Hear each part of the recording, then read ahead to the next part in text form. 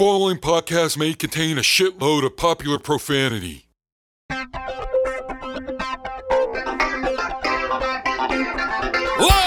from Mighty Trapdoor Mansion, high atop Tit Hill, it's We Talk Games Video Power Magazine, featuring Frank Hemlin, Horace Pengrove, William Bentley III, with Stinky the Game Master, T.T.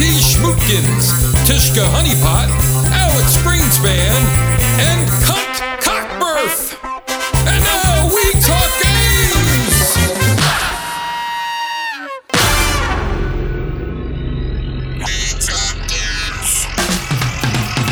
Here it comes! Yeah! We Talk Games! Full of bullshit and energy. Our focus always rambles off topic, But we keep the format anyway. T.T. Schmoopkins, the robot sex bot. Stinky stinks so bad he smells. We take turns choosing the games that we review. Even Mario's Hotel. Come on, characters, nobody likes you. Let desire fuel your confidence. Are you ready for our Game Weekly? Come on, We Talk Games now! Welcome back to We Talk Games Arcade Weekly, the fifth and final installment of our month-long holiday haymakers. All December long, we've been discussing the gems and one turd of the arcade beat-em-up genre. If you've missed any, make sure you go back, check them out, www.wetalkgames.com. Click on the episode tab and check out this month's roster of games, as well as previous months. We talk arcade games each and every week, right here on We Talk Games Arcade Weekly. I'm Kyle Von Kubik, and joining me is the captain to my Tennille, John E. Capcom. How's it going? What's the matter, John? The holidays are over. You should be stoked. New Year's right in front of us. A new beginning. Yeah, man, that's cool. I'm looking forward to being 30. Mike Fritz in the booth. Yo. All right, it's just you and me, tag team in the show again. Stinky evidently ate $70 worth of plastic poinsettias, so Wiggly brought him to the free clinic. But they sent along a cassette tape for the making mechanics on side A, and on side B is the pro player tip, so we'll play that a little later. He had plastic princesses? What did you say? Plastic poinsettias. What? You know those red flowers for the holiday? Do you have plastic in Ireland? Poinsettias? Poinsettias. You should have just said plastic flowers, man. Nobody knows what you're talking about. I'm pretty sure a lot of people know what a poinsettia is. Yeah, maybe in New York or April. Okay, John, are you ready to throw out your official, non-denominational We Talk Games Holiday Haymaker Advent Calendar? Yeah. We're going to open up that last door and find out which arcade brawler we're talking about this week.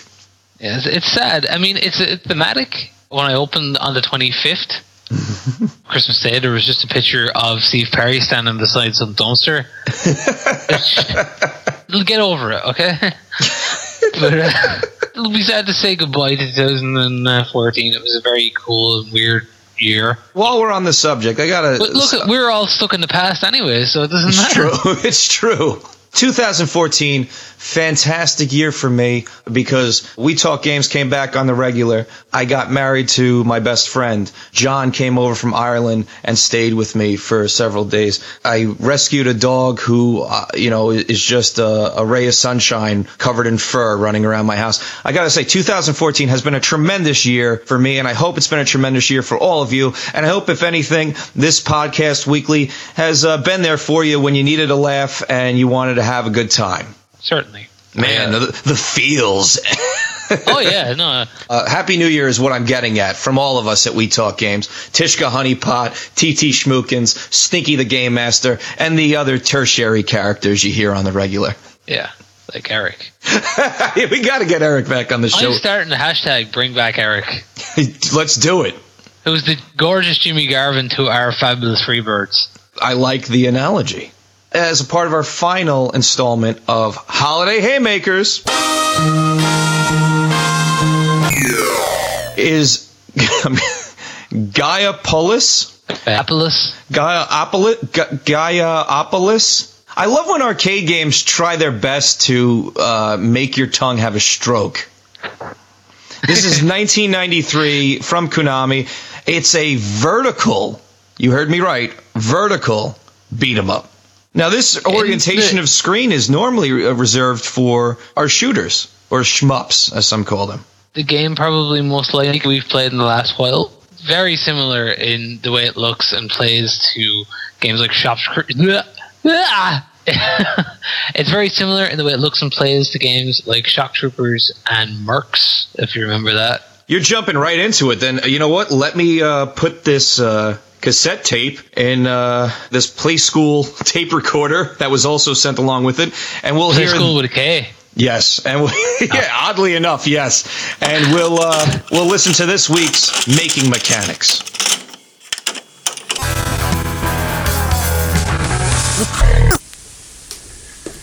Testing 1, 2, 3. Oh, wait. Go ahead. Making Mechanics for Gaiapolis, or Gaiapolis. I'm thinking that this is coming from the Greek goddess of Earth, which would be Gaia or Gaia. But usually the Japanese would spell that G-A-E-A, although Illusion of Gaia, well, anyway. But if it is a Vietnamese word for resolution, then it would be Gaiapolis or Jayopolis. But I'm thinking it's Gaiapolis. Let's start with the Making Mechanics for Gaiapolis. I think you have to take it back to 1982. We had Frontline by Taito. And this was a shooter, and it might have even had some more interactive elements to it, but it featured you traversing a vertical playfield, and this would eventually lead to similar shooting-style games like Capcom's Commando in 1985, which was also called Wolf of the Battlefield, and Wolf of the Battlefield 2, or Mercs, by Capcom in 1992. So 82 was Frontline. As far as Konami goes, Castlevania for the NES was released in 1986. Haunted Castle was the first Castlevania arcade game by Konami. That was released in 1988.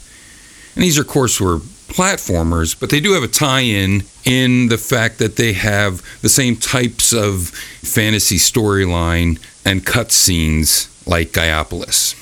Capcom would release Ghouls and Ghosts, or Great Demon World Village, in the arcade in 1988. And I mention this because it had vertical as well as horizontal levels, even though it was a semi-shooter as well as a platformer. And this was, of course, the sequel to the 1985 Ghosts and Goblins, or Demon World Village. But as far as the most similar making mechanics would come from Konami itself, in my opinion. 1986 Kiki Kai Kai, or Pocky without Rocky initially. Mysterious Ghost World. Although Kiki Kai Kai had projectiles, you could also do a fan strike on your opponents, and it was a vertical action game with end bosses. Ys was released by Falcom in 1987. This was a non-linear action role-playing game that had a bump-and-hit attack mechanism. And then, of course, Konami's Gaiapolis came out in 1993. Interestingly, also in 1993, Annex released Gaia Gensoki, which, of course, is records of the illusion of Gaia. And then in the East-West, we know it as Illusion of Gaia. In the West-West, we know it as Illusion of Time, I think, which wouldn't have anything to do with Earth. And that came out for the Super Famicom, and both have Gaia in their name. Illusion of Gaia was more of a traditional action role-playing game than a fantasy haymaker, but the Japanese version has some of the same dark underpinnings that we see in the story of Gaiapolis. And then, of course, Sega's Bare Knuckle 3, or Streets of Rage 3, came out in 1994, and I think that also shares some of the haymaker elements, although set in an urban scene. And Dick Van Dyke Show, 1961, and, of course, the Van Dyke beard from the 1620s Flemish painter Anthony Van Dyke. And that's your Making Mechanics on cassette.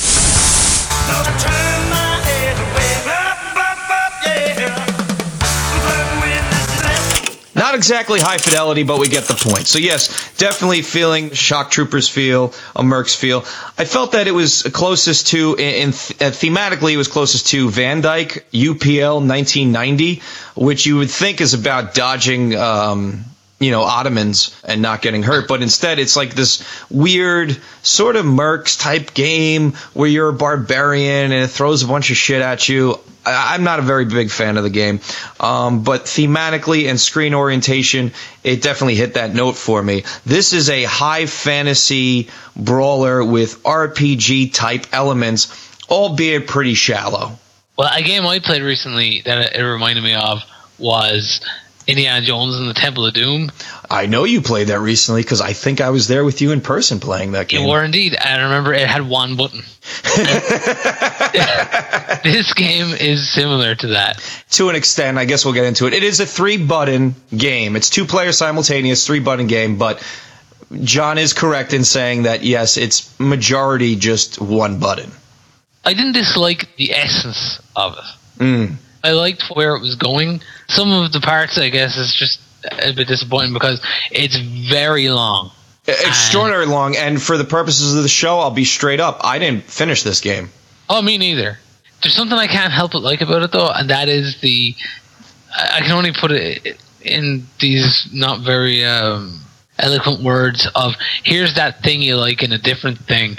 I felt the same way. I was playing this game, and I was like, you know what? This is like a beefed-up answer to Legend of Zelda by Konami. Basically what I'm playing, it's a fantasy action brawler game. It's not an RPG, but there is this leveling system and equipping weapons and shields, but it's very linear in that respect, so it's not like you can go back and grind, and that's a big part of RPG games, is being able to sit there and grind if you so choose to, so you can get your character a couple steps ahead of the enemies you fight. That's not an opportunity you can do in this game.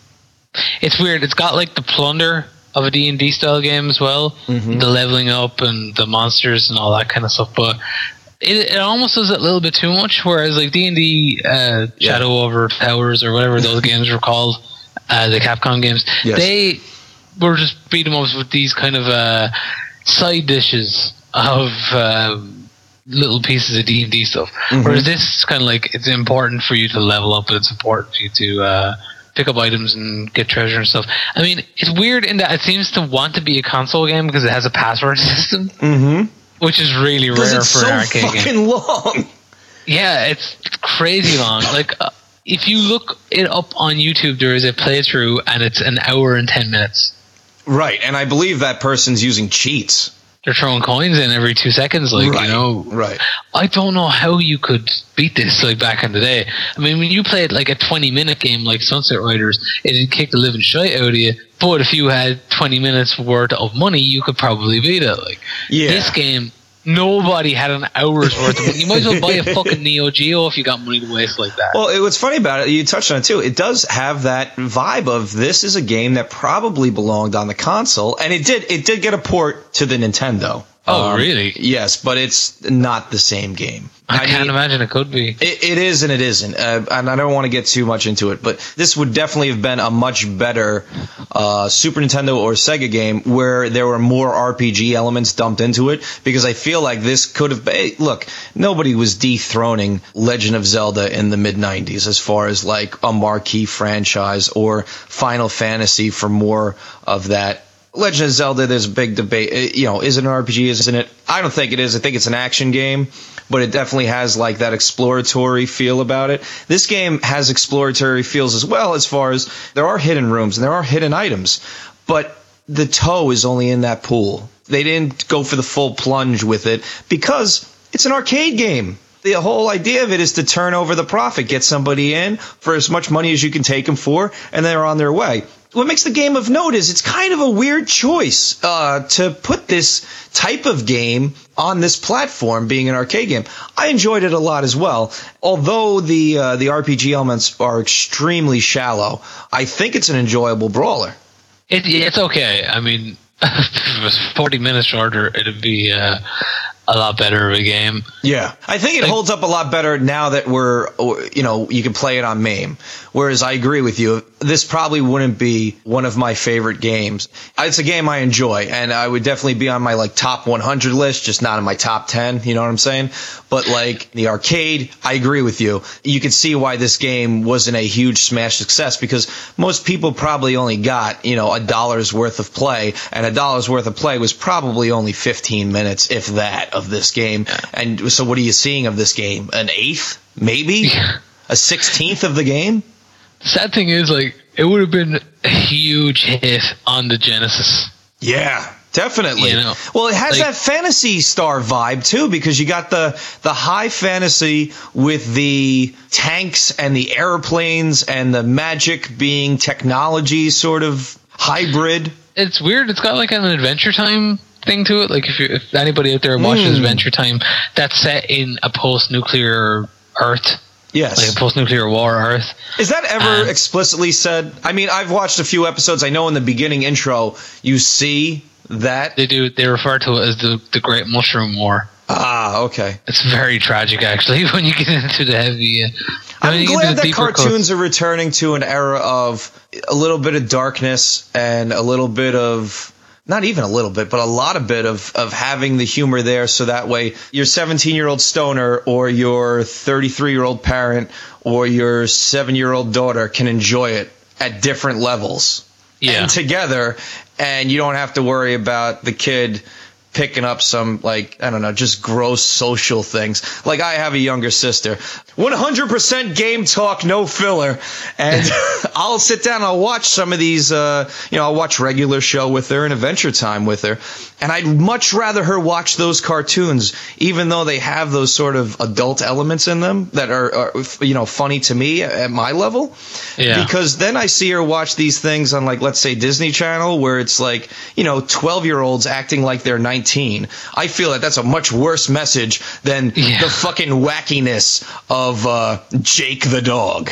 I'll never understand that particular thing in pop culture and it happened when we were kids, I'm sure, as well, like, where it's like, do you want to watch this cartoon or do you want to watch this drama about kids that is so unrealistic and might as well be Conan the Barbarian? They've got all these issues when really the only issue I had to face as a child, as I mentioned previously, was being chased by a woman with a fork because of Alex Kidd. It's pretty dramatic. Yeah, but I mean, come on, nobody would get half an hour of TV out of that. Like, no. This game, it's very much of its time. I believe 93. I remember in the Battle Circuit episode, you guys were just like, "Oh, genocide, John would have liked that." And you're right. I would have loved to seen the genocide angle played out in Battle Circuit, because I love when these games are inappropriate. Yes. The thing that made me crack up was how sexist this game was in a weird way. It is. Like, you run into the Lord character, and he informs you of your quest that you have to go collect these 5 keys.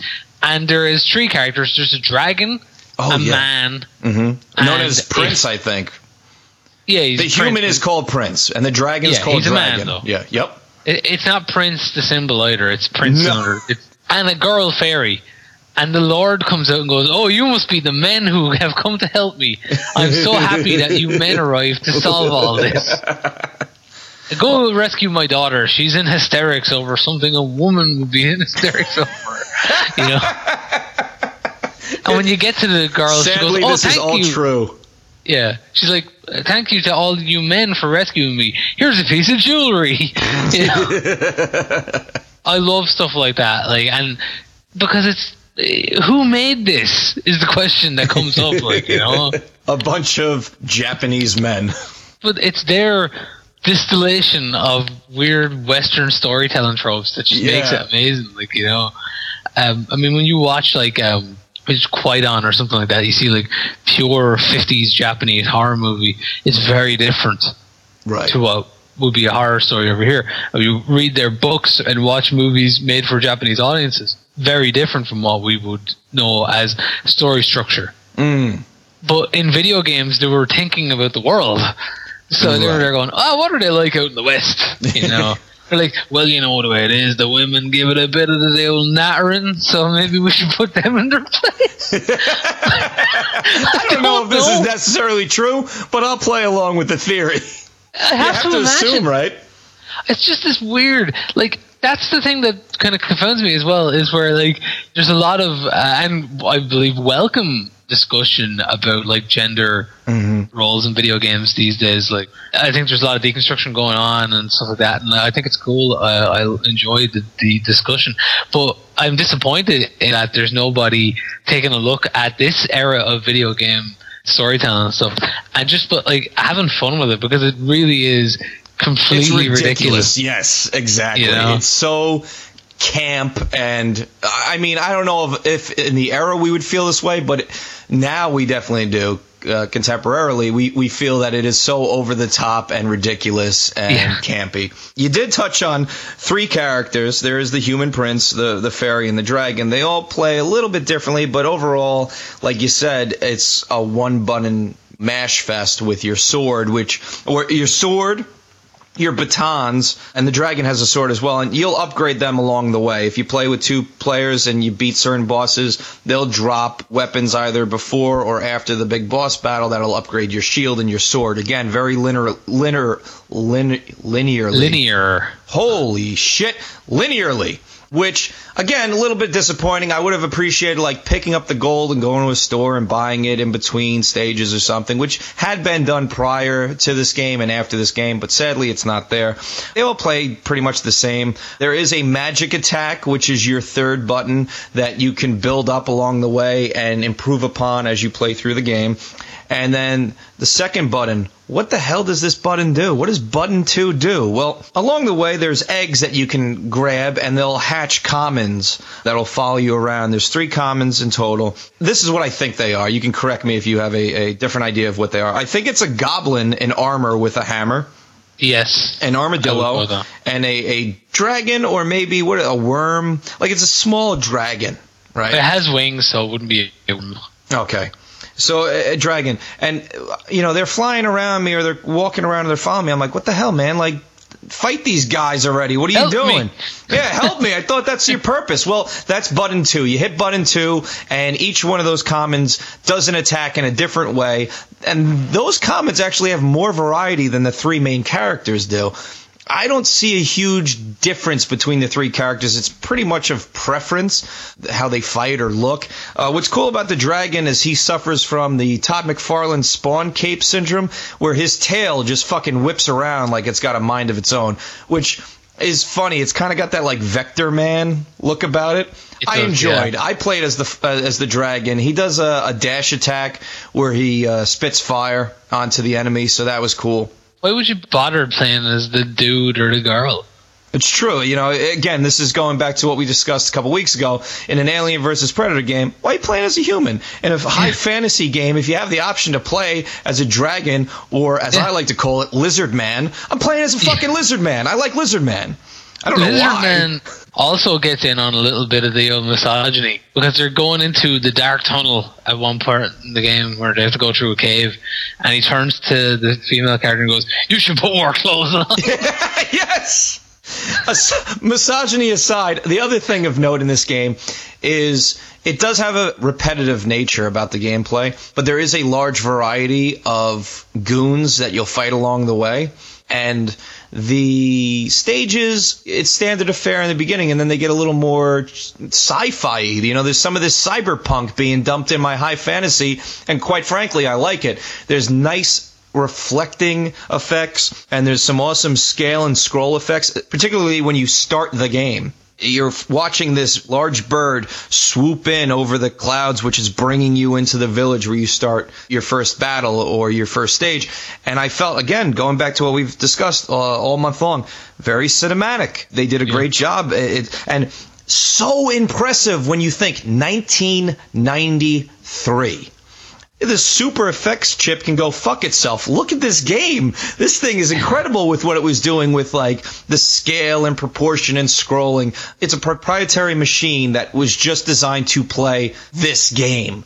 But still, it's so impressive visually that I think it's worth playing. And the boss battles, I don't know if you feel the same way, but those were the highlights of every stage. There are unique bosses right off the bat. I mean, I think it's the second or third stage. You fight what you think is just a tank, and it transforms into this mech with a beating heart in its chest and gear wheel knees, and it's a dragon mech. It's a dragon mech, yeah. The art in this game is super impressive. My favorite might be the four-armed Minotaur. Yes. Because I'm thinking, how do you fucking make a Minotaur more badass? Give him an extra pair of arms. Yeah, totally. I mean, even the little guys, the little baddies, their design is cool. Like, early on, there's these sort of like giant hedgehog porcupine things that are coming out of like a statue's head. Yeah. It just changes it up. I'm not just fighting the same... You'll fight plenty of baddie goon knights along the way. Hoodies. Yes, hoodies. But they also throw in a little other elements into the mix or add a little bit of spice, that variety that you need so that it doesn't feel so monotonous. The problem with the game is it's so fucking long. I was like, I gotta stop playing. I've been playing this for a full hour, and I don't even think I'm close to the end. It's a fucking marathon of a game, like... There's just all this story going on in the middle of the levels as well, and it'd be one thing if it was a really unique, engaging story, okay? Mm-hmm. Which, as far as I'm concerned, it isn't. It's fairly standard. It's got some cool ideas. Typical, especially of the era, typical JRPG type story. There is a guy who's going to destroy the world with the superpower. He's going to get the MacGuffin, and you got to stop him from getting the MacGuffin. And then, there's a little bit of a plot twist, but it's not really a plot twist. It's just, throwing shit against the wall because you got to put some sort of twist in there. It's not earth-shattering. That's why I feel like it's more action RPG or action fantasy than it is D&D RPG. Actually, there's a game that I think if you were wanting to play a proper version of this, like what this game probably should have been, I believe Beyond Oasis was the name on the Mega Drive. Okay, yes. Or I think it was called like Atlantis or something over here. That is more of an action-y, beefed-up version of Zelda. Yes. And this is what this is as well, but like without the depth. Like, it's not a bad game. It's an interesting game. In some scenes, I'd say they're kind of aping that kind of chunky Capcom style, but they don't quite get it. The color palette isn't quite as diverse as Capcom would produce at that time as well. There's a nice color palette. It just lacks contrast. Your characters and enemies have the same color palette as the background, and that's not necessarily a bad thing. It leaves it looking flat in certain stages. But overall, the artwork, I think, is very strong. It's just, yes, it's not as... It all goes back to depth. Length or duration, it doesn't equal depth. And I feel that it is interesting because of its choices. The choice to make it a vertical instead of horizontal beat 'em up. Just doing research on this game. Credit a lot for having humongous sprites. It really doesn't. If you look in comparison to your character and the regular enemy's size to your horizontal beat 'em up, they're actually smaller. It just has this feel of being taller because you have less screen real estate to work with. The bosses, on the other hand, are humongous. These are bosses that, like, you're playing R-Type and the boss takes up 3/4 of the screen. That's what you're dealing with in this game. Because of the orientation of the screen, you might only see the boss's legs for the entire battle. Yeah. The vertical presentation of it all almost gives it the feel of like a dungeon crawler as well. Yes, I agree with that. Like Shining in the Darkness, that kind of thing where you're pushing forward into the screen. Right. We're talking cyberpunk. We're talking high fantasy. We're talking Legend of Zelda. If these are things that you're into, chances are you're going to get some sort of enjoyment out of this game, and it's definitely worth a look. If you're just a fan of the genre of brawlers, I recommend it. If you're more into the 4-player party mode of a brawler, this game's probably not going to hit that note for you. Although there's 3 characters to choose from, you only got 2 player positions. You might not be into the half RPG elements that are in this game. It might not do anything for you if you're looking for, the run and gun type of brawler. A good arcade game should be like a good punk album. It should be short, sharp, and it should be so fast and fun that you kind of forget about its flaws before it's over. Or, it's just, that's kind of the thing. This is more of a Yes album. You know? Nicely put. I think going back to what we've talked about previously, the lack of moves is probably its biggest hindrance, because I think the RPG, the shallowness of those elements, could be forgiven if I could do more than just swing my sword. Yeah. And the game is definitely bloated as far as there's just too much there. I thought it was an important evolution in the history of the arcade brawler, and that's why I wanted to touch on it. And I think there's something there of value, and I do think it is a quality game. It's not something that's going to leave you frustrated. If you're interested in games like Dragon's Crown, this game is on that evolutionary tree. All right, so let me flip over this cassette tape, and we'll listen to this week's Pro Player Tip. Okay, go. Blow Blair Blips. Don't confuse your level up meter for your health bar. Your health bar is under your player name, which I think is player 1 or player 2, and your level up is to your left. When you're playing a game, your eyes are always going to be drawn to that level up. So don't think it's your life bar. And speaking of life bars, keep an eye on the boss's life bar, which will appear at the bottom of the screen. Several of the bosses will fall down. They look like they're dizzy, they're passed out, they look like they're ready to croak, but then they'll get right up again and start kicking your butt. So make sure their health is down to 0 before you relax, or you'll be dumping 2 rolls of quarters into this game instead of just 1.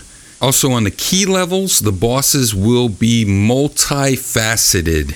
You'll defeat the humanoid type boss, and then you'll go against a crazy animal robot boss.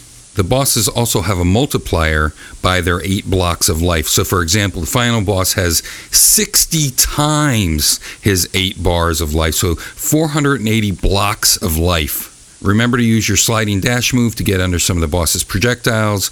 Getting behind the boss and bashing away isn't pretty, but it's very effective. And also remember to use your shield when your boss starts blasting around. And you also should use your shield in the speeder bike level. My final tip is to use the password save, because I think you'll want to complete this title. There are different mechanics as you progress, including that speeder bike level, which is more of a speeder platform disc level. And there's also a really cool twist on the elevator style level. Set number of enemies, and then you go up to the next level, etc. But this time you're going down, and check it out. The ending will also give you that warm Japanese 16-bit era feel, using still shots of artwork that's not used in the game, which features character close-ups and event recaps. And remember, you may find life in death. Should I turn it off? Yeah, that's... Thank you.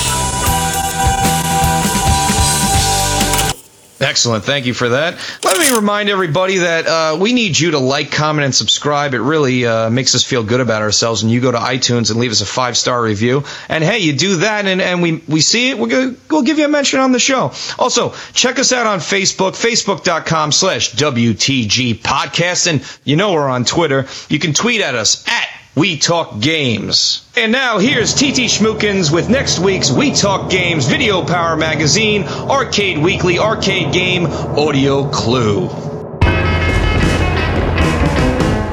Hello, I am TT Schmookins. Here is next week's We Talk Games Video Power Magazine Arcade Weekly Arcade Game Audio Clue. Good luck, dudes. And now we'll give clues for next week's show. My clue for next week is this what Europeans call football?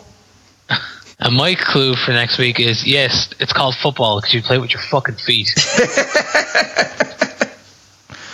What could this game be about? Well, we'll talk to you again next week with yet another fantastic... Wait, stop! Stop the presses! I forgot to mention that next week starts a whole new thematic month. That's right, back-to-back theme months. What's next week's theme?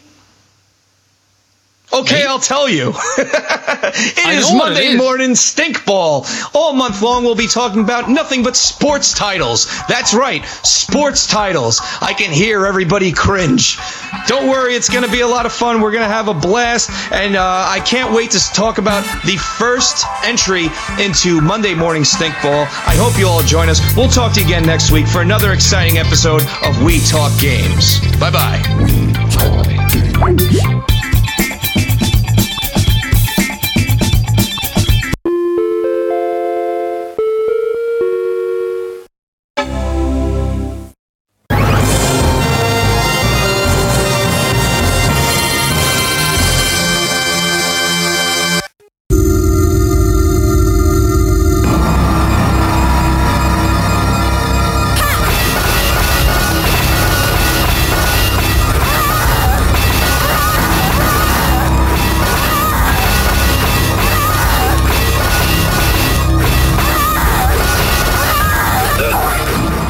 Police paramedical. I've been drinking for several hours. I do apologize. Where are you at right now? I do not know the address. I'm in an alley. I'm just trying to get home. All I want is a cab to get me home. Okay, but I'm saying, can you find out where you're at, and I'll send somebody to come and help you? If I could see straight, sweetheart, I would. But I've spent over $100 at the bar. I left my car there, and I'm just trying to get home on my foot. Can you see where you're at, and I'll see if I can call somebody to come and help you? Look, you have to promise me they won't arrest me for public intoxication. Okay, what was your name so I know who I'm talking to? I'm not going to give you my real name because if you do, then you can catch me at my home, and then I'm not trying to lie to you. I do not do drugs anymore. I quit. I'm trying to go legit. Okay, so call a cab to come and get you. No, don't worry about it, sweetheart. I'm going to just go ahead and walk home. I appreciate you. If you'd like to stay in line with me, that would be great because you sound like a sexy sweetheart. Oh. Are you okay?